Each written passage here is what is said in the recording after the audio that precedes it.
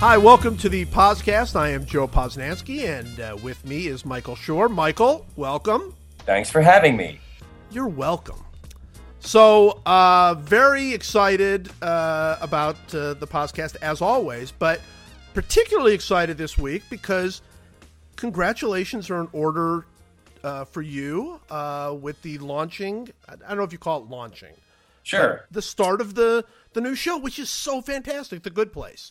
Yes, The Good Place. The first 2 episodes aired on Monday.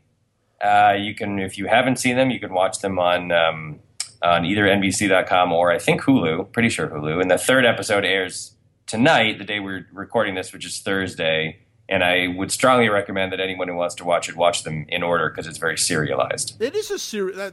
I did. I mean, will this one actually say Chapter 3 on it? Because it was a Chapter 1. Okay, so this will go with chapters. It's chapters, and many of the episodes pick up at the exact moment where the previous one left off, and we don't do previously ons because we don't have a lot of time. So it's really incumbent upon the viewer. I like to make it as hard as I can for the viewer.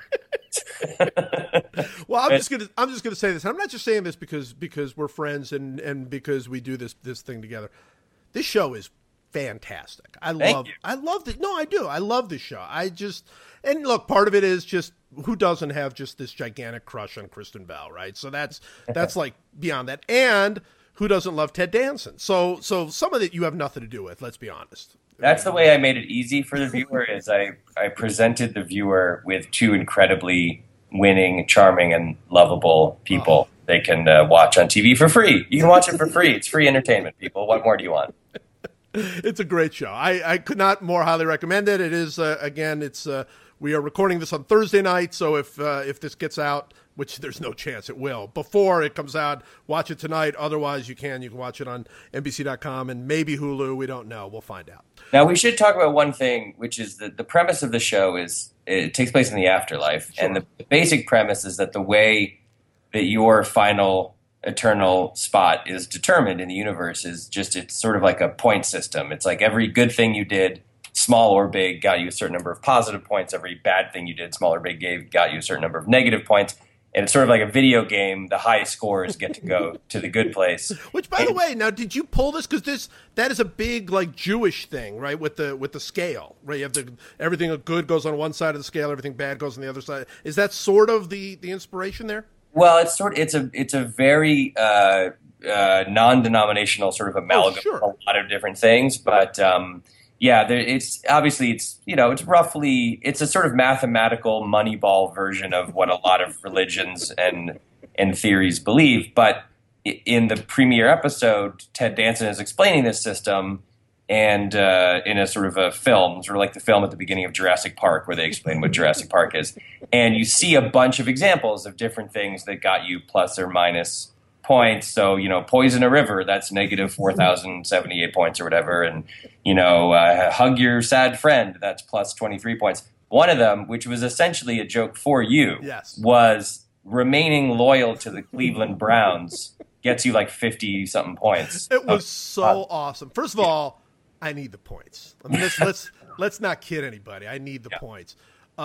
That was so great, and it's so funny because, of course, numerous people sent it to me, and before I saw the show, so I saw the chart before I saw the show, and of course I loved it. But because I saw the whole chart, I saw it was actually my second favorite one on there, and you know what my favorite one is? My favorite one is be commissioner of a football league, and then in parentheses, American. And it was minus 8,000 points. I mean, you take a big hit, yeah. You do.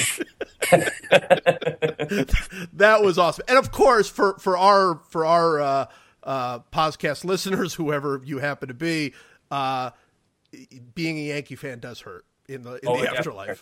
Yeah, there's no question. Yeah, well, what was fun about that was that some of it I could just grind some axes, right? That's the fun of doing a list like that. But I also made it clear that it was American football because I believe that if you're the commissioner of a European football league, it's way worse. Way worse. I think that Sepp Blatter took a way bigger hit for being head of FIFA than even Goodell did for being head of the NFL. We were discussing this, and this could have been our faux argument.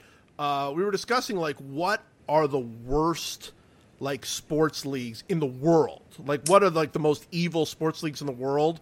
And how bad is it that the NFL isn't like even in the top 3? I mean, that just seems astonishing. Well, they would tick them off for me. Well, I mean, you got it. I mean, FIFA and the IOC are like, I don't even know which way one up win. there. Yeah. And then I mean, the NCAA is pretty strong. I think they've. Yeah. I mean, I assume there's also like a North Korean volleyball league. Oh, sure.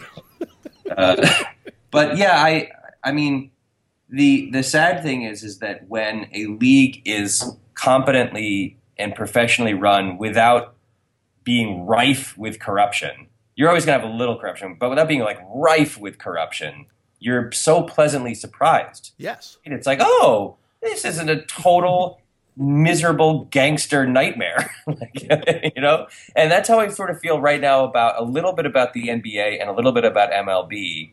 Is there's a lot of bad stuff about the way that the MLB is run. The stadium thing continues to just be the worst, the most awful, miserable, anti-populist boondoggle for the billionaire owners who own these teams. The stadium in Atlanta is a nightmare. The stadium in Miami is a complete nightmare. They're going to be paying off billions of dollars of debt for 30 years for a stadium that no one likes or goes to.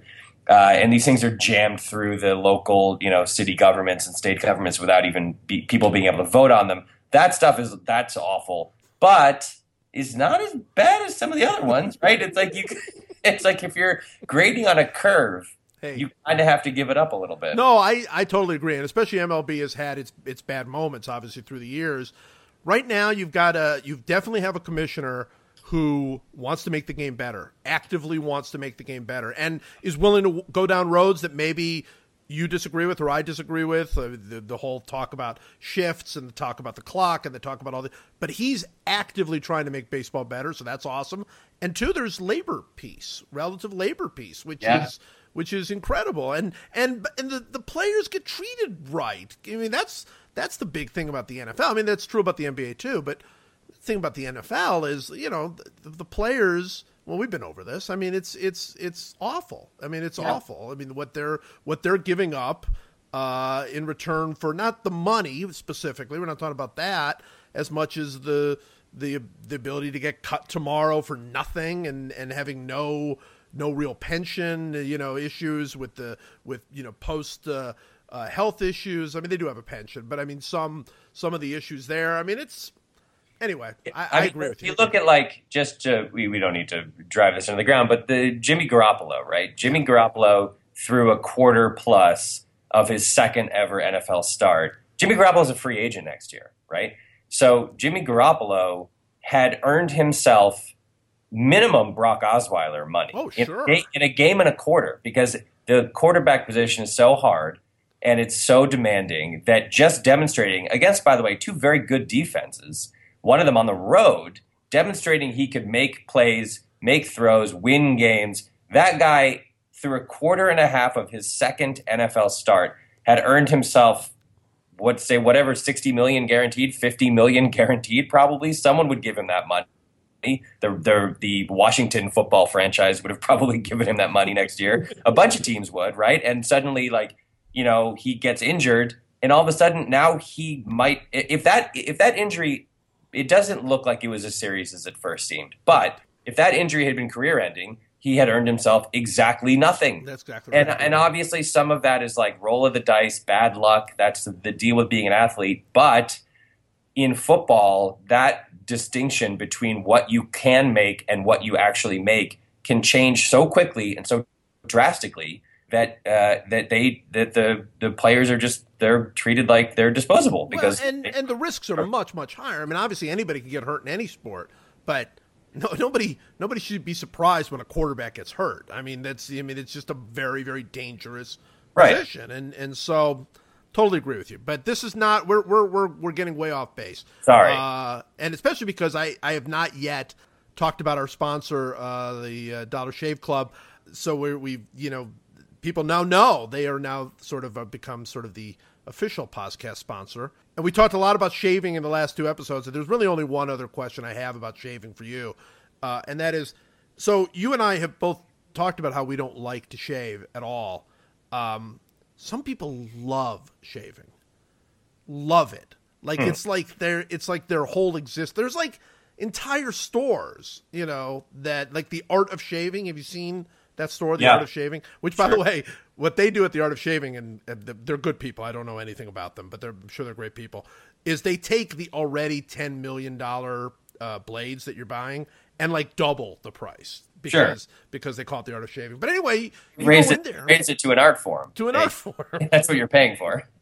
Those people, you go into that Art of Shaving store or even walk by and look at people, they're so happy. They're like looking at the different brushes and like, oh, this would be awesome. So I want to know, I want in on that. I want to know what it is they know about shaving that makes it so awesome. Here's my question. So Dollar Shave Club sponsors the podcast. Yes. And the deal is, as I understand it, it's sort of like a mail order situation, right? You just get sent you get a box of stuff. Yes. Is there a company that I can pay some number of dollars to in order to not shave? Is there like an inverse of the Dollar Shave Club? Can I pay other people to alleviate the need for me to ever shave? So what would happen to you exactly? It would be I don't know. I magic thing or what? I obviously don't have it worked out. I don't have all the details worked out. But basically what I'm asking for is I give you my credit card number. A certain amount of money is charged for my credit card every month. I'd be willing to negotiate up to, let's say, $1,000 a month. Okay. And then somehow you, the company, make it so that I don't have to shave. And by the way, I'm not saying you come to my house and shave my face. That's weird. I'm saying that somehow you have science or a pill or something that I can topically just put on my face before I go to sleep that makes it so I don't have to shave. Well, but would you be willing to put like a cream on your face every night to not shave? I mean, isn't that like shaving? It's kind of like shaving.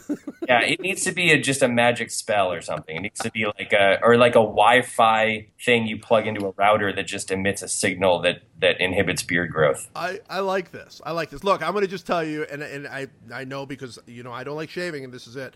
I think the Dollar Shave Club is the closest you're going to get. They send you the razors, you pop them in, you shave, they send you more razors, and then you don't even worry about it. And they have all kinds of stuff you can buy. Like they've got like shave butter, which I've used now. It's kind of like shave cream, only it's not. It's sort of different, and that's the only way I can describe it.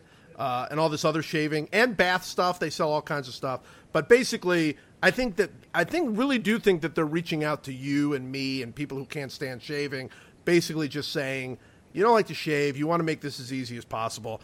Here, we send you a box. We're not even asking questions how often you do it. Just here, use this stuff and you can shave. So remember, if you go to dollarshaveclub.com/podcast, you get a month free of shaving, which, by the way, they want to send you a month free. I should let you know that. You want to send me personally? Yes, you personally. They said specifically, Michael, because they really do believe that they're going to solve your shaving woes by sending you shaving stuff. I still have to shave with it, though, right? Yeah, that's the deal. Really nothing else we can do about that. All right, Dollar Shave Club, thank you again for sponsoring the podcast. Go to dollarshaveclub.com/POSCAST. Yankee Minute. I think that this Yankee Minute, we need to make this kind of quick because we babbled on for a very long time about the NFL. So I really want to focus entirely, if we can. And by the way, let's have our delightful producer Tess play the music.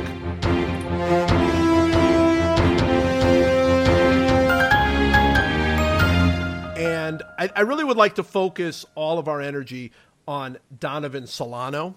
I think that's really what we should do. Great idea. Because Donovan Solano is definitely, not only is he not a real person, like nobody would even invent that name. Like that would not even be a name that like somebody would use like in a fake way. Yeah, he hit a home run the other night. Yes. That's why you're bringing this up, That is why I'm bringing, well, and he's Donovan Solano. He's 28, I believe. I looked him up because obviously I'd never heard of him because he doesn't exist. And I looked him up and he is 28 and he has had a handful of games in the majors, and out of nowhere he's on the Yankees. Like someone like snapped their fingers and he had a Yankee uniform on and he was standing in the outfield or something, and he hit a home run, and it's yet another person that doesn't exist, that is playing like the Yankees are the bad guy at the end of a horror movie who you think is dead. Right. And then they keep coming back with one last extra scary thing. The Sox swept them. The Red Sox swept them in 4 games. Yes. And it basically ended their playoff chances. They're less than 5% to make the playoffs. But they still have a chance to make the playoffs just to make us miserable. They still have a chance. They're 79-72. They're only 2.5 games out of the wild card, I think, or maybe 3. I think they're 2.5 out. But they have to leap over like 3 other teams. So it's right. Probably not going to happen. Donovan Solano, sure, throw him on the pile. Why not? I thought you were going to say we have to talk about Gary Sanchez again. But we always talk about Gary Sanchez. I know, but now he hit 2 more home runs. Yes, I want to just quickly, at the end of our Yankee Minute, give you what through 43 games this year. Yeah. Give you his 162 game averages. If he played a whole season the way he's played since he came up a month and a half ago. Do you want to hear them? It's pretty exciting. I do want to hear. All right, here we go. So in a 162-game season, based on how he's hit through his first 188 plate appearances, here would be his end-of-the-year statistics. 684 plate appearances, 112 runs, 202 hits, 40 doubles, 68 home runs, 137 RBI, 68 walks.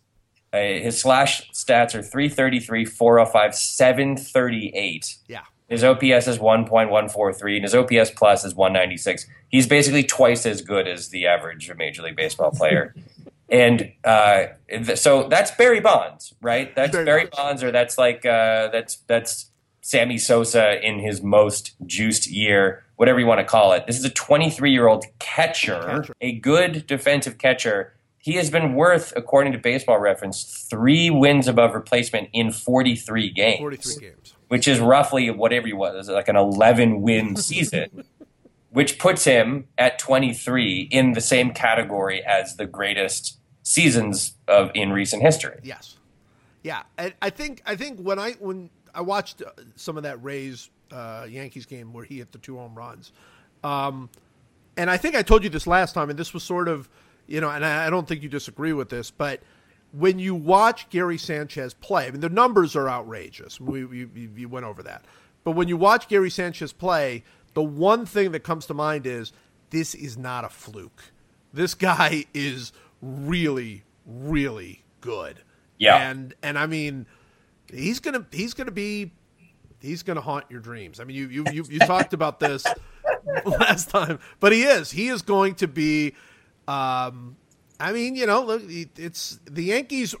Every single thing about the Yankees the last 5 years, I would even say 4 or 5 years, has pointed to utter collapse. Like everybody was getting old, and a lot of that has played out exactly as you thought it would. A-Rod got old and obviously caused all kinds of problems. Teixeira got old. Jeter got old. All these guys couldn't play anymore. All of these things were obvious 4 or 5 years ago, and you said, okay, well, when all that happens, the Yankees are going to be terrible, which is why we've been doing this Yankee Minute all year, and they're not terrible.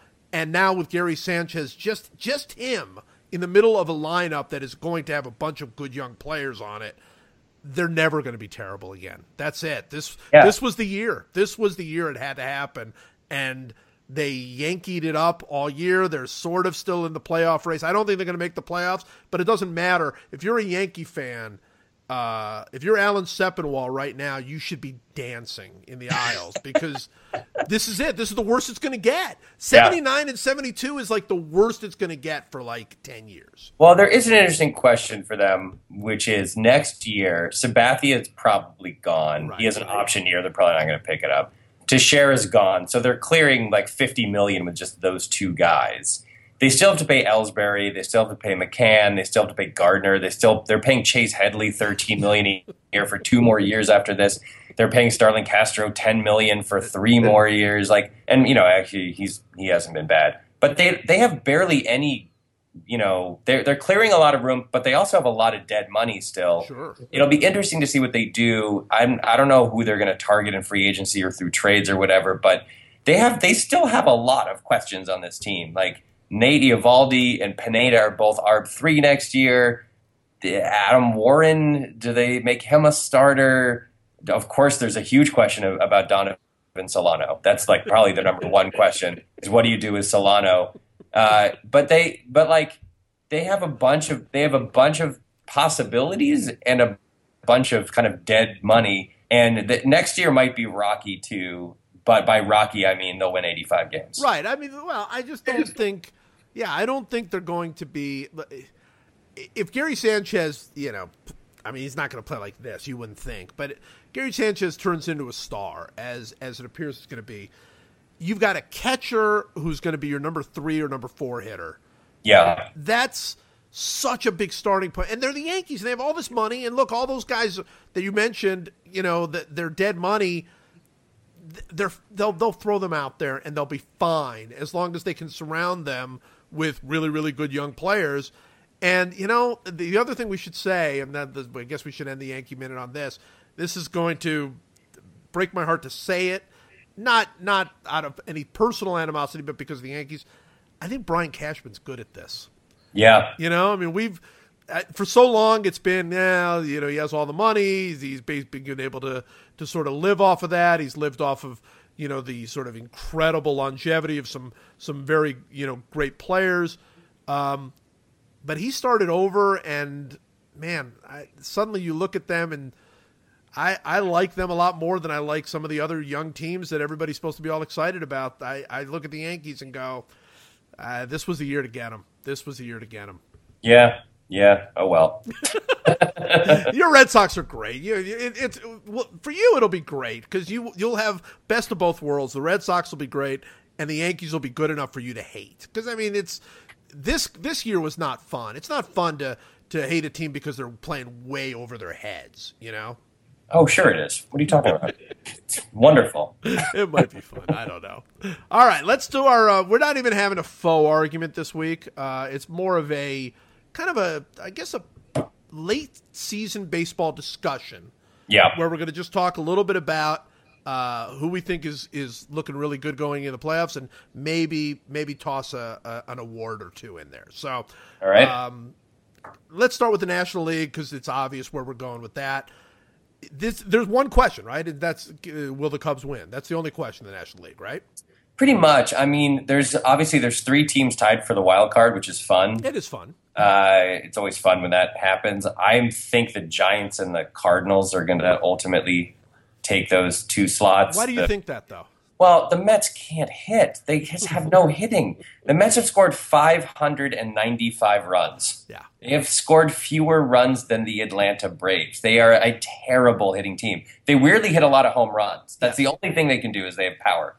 But no one in that lineup gets on base, and no one hits doubles. And that's a pathetic number of runs to score. Ultimately, I feel like the Giants and Cardinals squeak in. The Mets also, they lost DeGrom. They have a lot of injuries. They have problems in their pitching too. But really, to me, it's not even will the Cubs win? The question to me is, will the Nationals or Dodgers beat the Cubs? That's the only question. Because I don't think any wild card team is going to beat them. The Cubs are so dominant right now. Their win-loss record based on their run differential should be 104-48. That's their expected. Yeah. But here's the craziest stat I found. If you go by WHIP, walks and hits per innings pitched, they have 4 of the top 7 starters in the National League. Kendricks, Lester, Arrieta, and Lackey are all in the top 7 in that category, which is an incredibly important category. It's basically how many people get on base against you. And Hamill is 14th. Yeah. So every one of their starters is in the top 14 in all of the National League.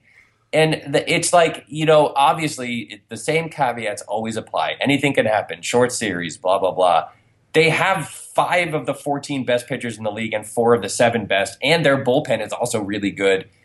I think the team that you're scared of if you're the Cubs is the Dodgers. Who are a little bit hot right now, hitting wise. Also, Kershaw and Rich Hill are huge question marks. But if they turn into exclamation points, then that's pretty great. And Andrew Toles, who came up a month and a half ago, has he's only played 40 games. He has a 950 OPS. He's given their lineup a little bit of a jolt. To me, I don't think they fear the Nationals. I think maybe they might fear the Dodgers because if Kershaw shuts you down in game 1, then the whole thing. The whole thing's a coin flip. I don't know. What do you think? Well, no, I first of all, I agree 100%. There was one other thing about the Cubs that you didn't mention, and something that doesn't get mentioned enough about the Cubs, and you really sort of specifically detailed it when you talked about how good their whip is. Their defense is fantastic. It's great. It's fantastic. They're probably the best defensive team, certainly in the league, maybe in baseball, which kind of came out of nowhere. Nobody really saw. I mean, I think everybody was so befuddled by Kyle Schwarber last year that everybody kind of just assumed that they're not a good defensive team. But I mean, by all the numbers, by all the ratings, I mean, I'll just give you one. One of my favorites is the John Dewan's team runs saved, where he essentially uses they go play by play throughout the whole year and essentially estimate how many runs above average a defense saves. The San Francisco Giants are second in the National League with 47 defensive runs saved, which is amazing. That's an incredibly great number. The Cubs have saved 90 runs, basically double what the Giants. They're deep. That's why their whip is so good. I mean, those pitchers are great, but nothing gets through that defense, and I think that's going to be the difference maker. I think the Dodgers are too. Kershaw is a big time X factor. Obviously, and one of the big issues with Kershaw is obviously he's not been very good in the playoffs. And I know that's fluky and weird, but it is fluky and weird. And I was there for a couple of those games where you're just like, what the heck is going on here? So that's they're counting on him, but the Dodgers make a ton of mistakes, and they're just not sound. They're not that sound a team. And the Nationals, I think, certainly could put something on, but for the Nationals to make a run, they really need like somebody like Bryce Harper to just go nuts. Yeah, and he doesn't seem like he's going to do that. That is the weirdest storyline of the baseball season. Very quietly, is how you go from an all-time season, right? When you're whatever he is, 19 years old. How do you go from that to like the weird mediocrity of this year? And I know there's been a lot of stuff. He's been hurt.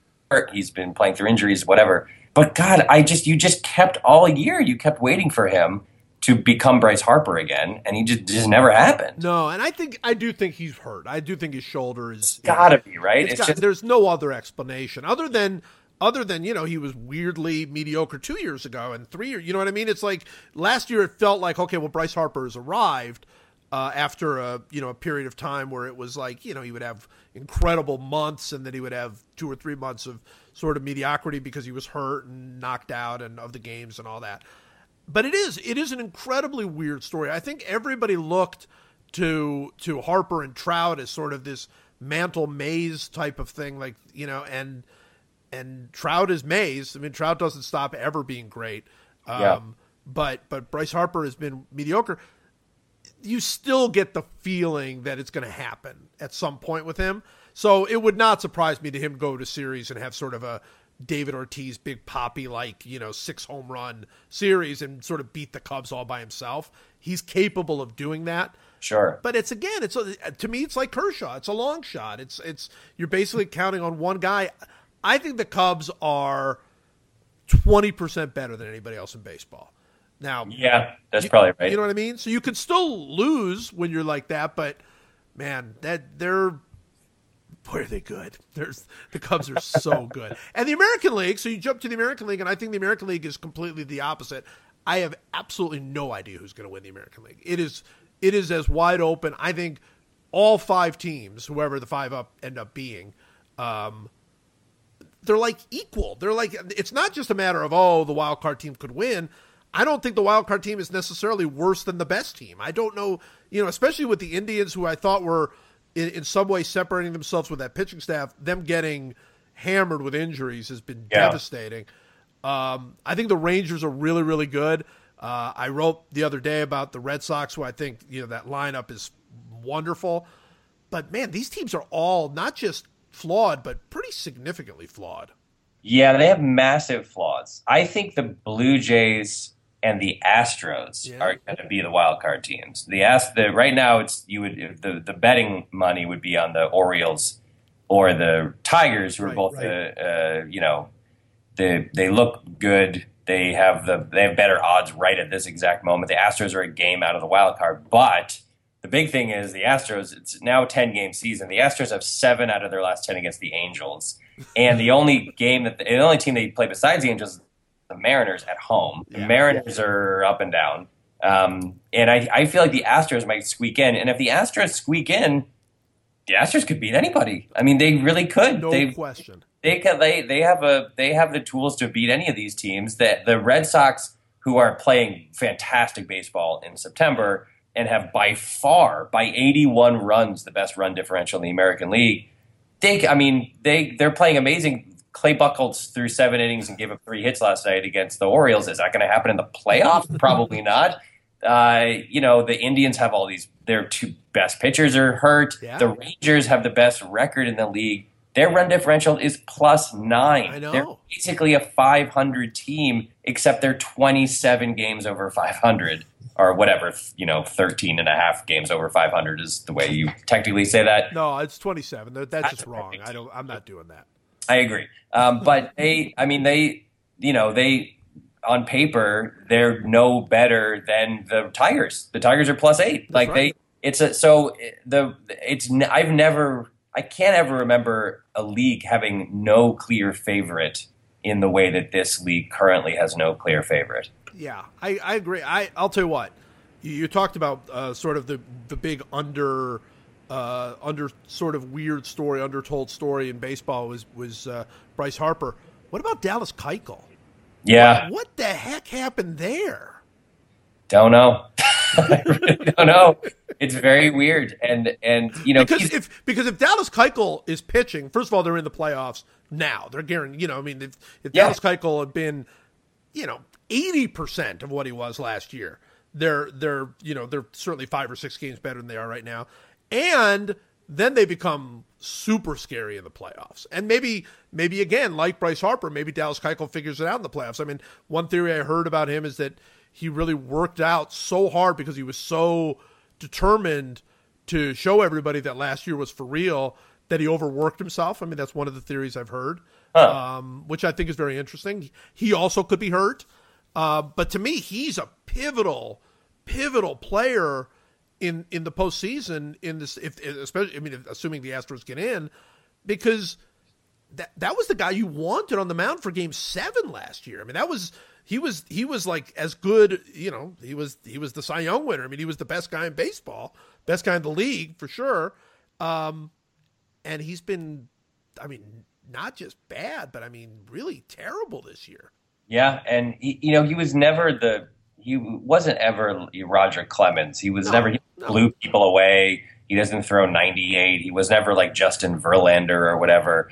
He just had a great mix of pitches. He hit the sink on his sink, and it might be just one of those things where like when you're a really finely tuned sort of like control machine that you're just going to have years like this. Like it's like Greg Maddux.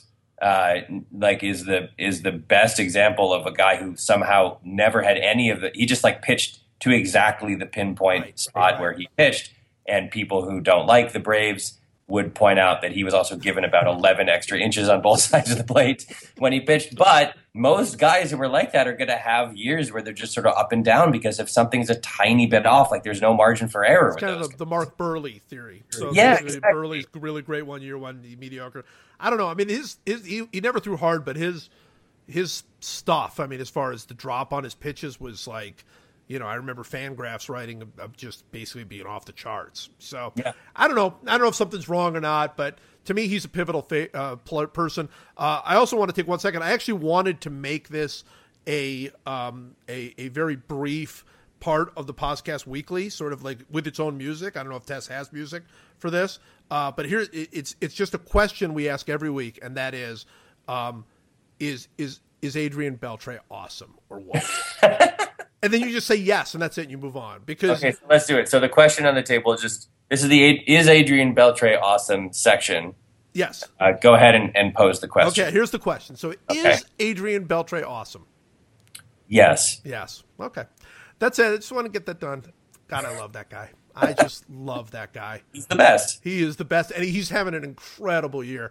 He's really the reason I wanted to have like a little award talk, just because he's not going to win the MVP. He never wins the MVP, but he could be the MVP. I mean, you know what I mean? Yep. I mean, he's having the kind of year. I mean, it's his advanced numbers are not quite there because, you know, his on base is not as high, but he is having a year that you would look back on and go, yeah, that guy was about as good as anybody. It's great. He's 37, 38 years old, and he's still so great. Yeah, and by the way, he's going to pass 3,000 hits next year.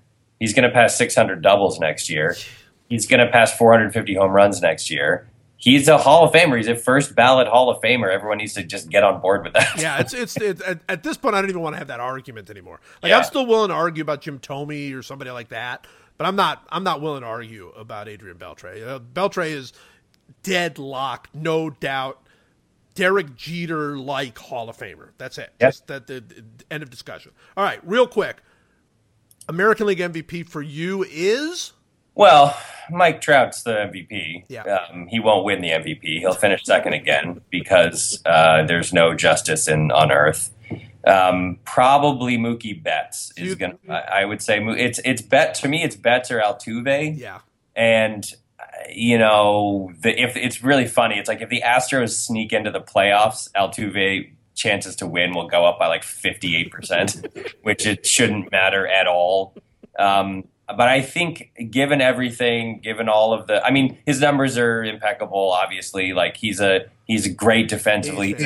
He's a 9-win player this year. He's second in the league in WAR behind Trout. You know, what else do you want? He has 116 runs, 200 hits, 40 doubles, 30 homers, 100 RBI, 25 stolen bases. He has a 900 OPS. He's great defensively. The team's going to make the playoffs. I feel like he's going to win. I feel like no one will be able to really argue that he shouldn't win, except for the fact that Mike Trout is better in every respect. Yeah. Well, it's sort of like I wrote this the other day. I was talking about why Tim Tebow is so much more famous than Mike Trout, and was talking about basically there are a lot of reasons, but one of the reasons I think is Trout bores us because he's so good every day, and that excellence is kind of boring.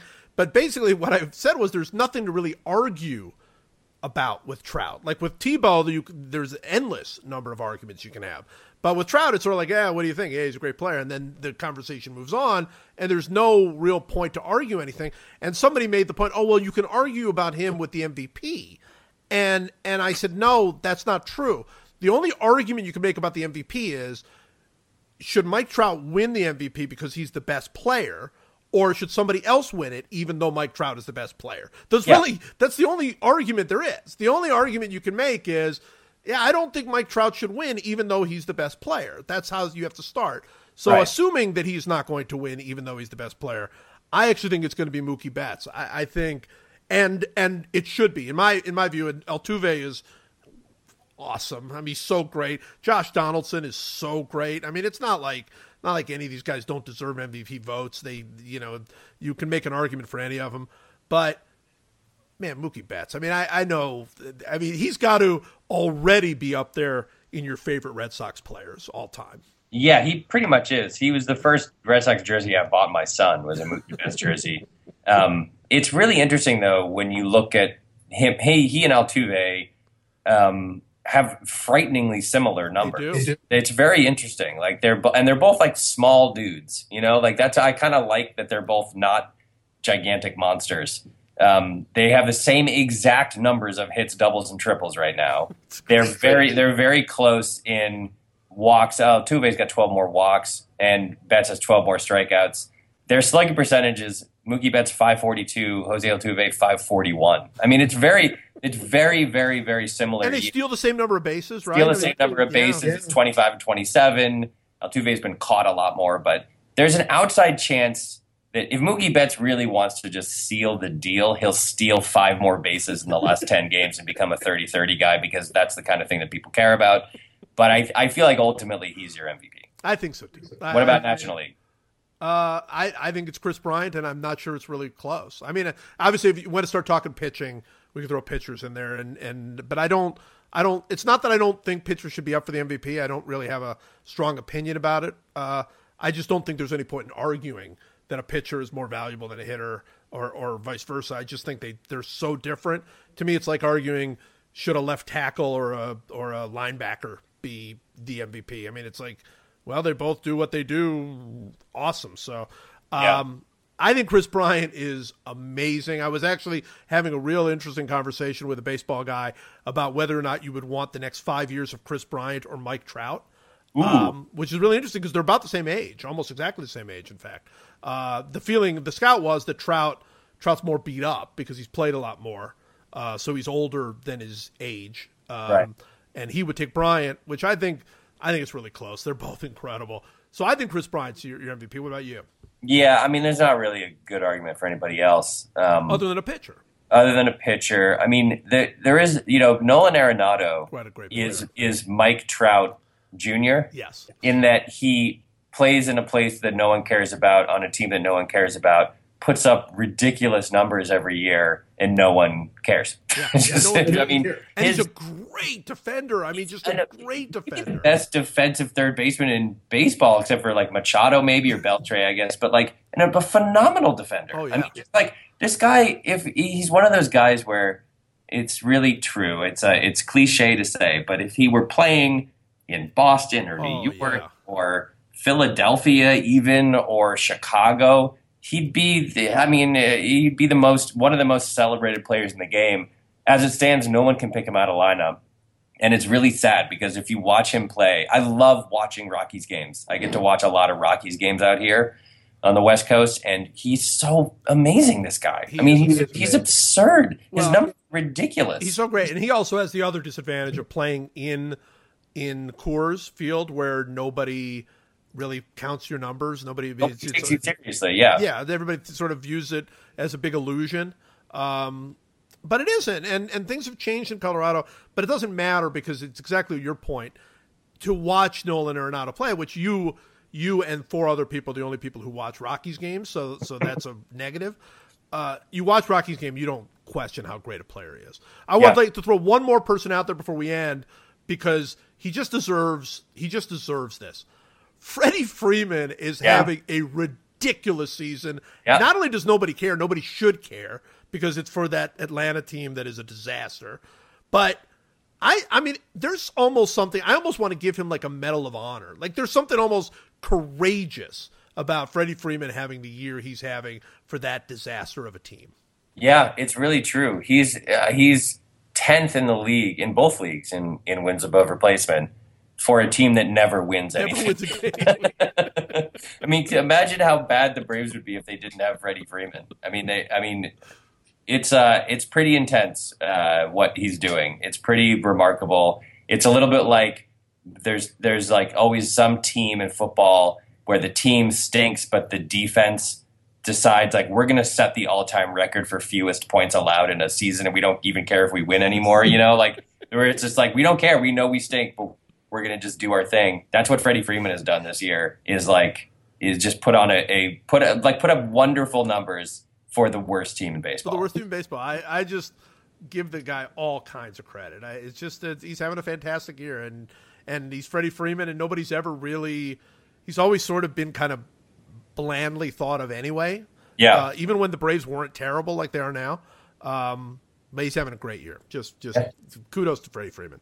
All right. Well, we solved none of the world's problems again.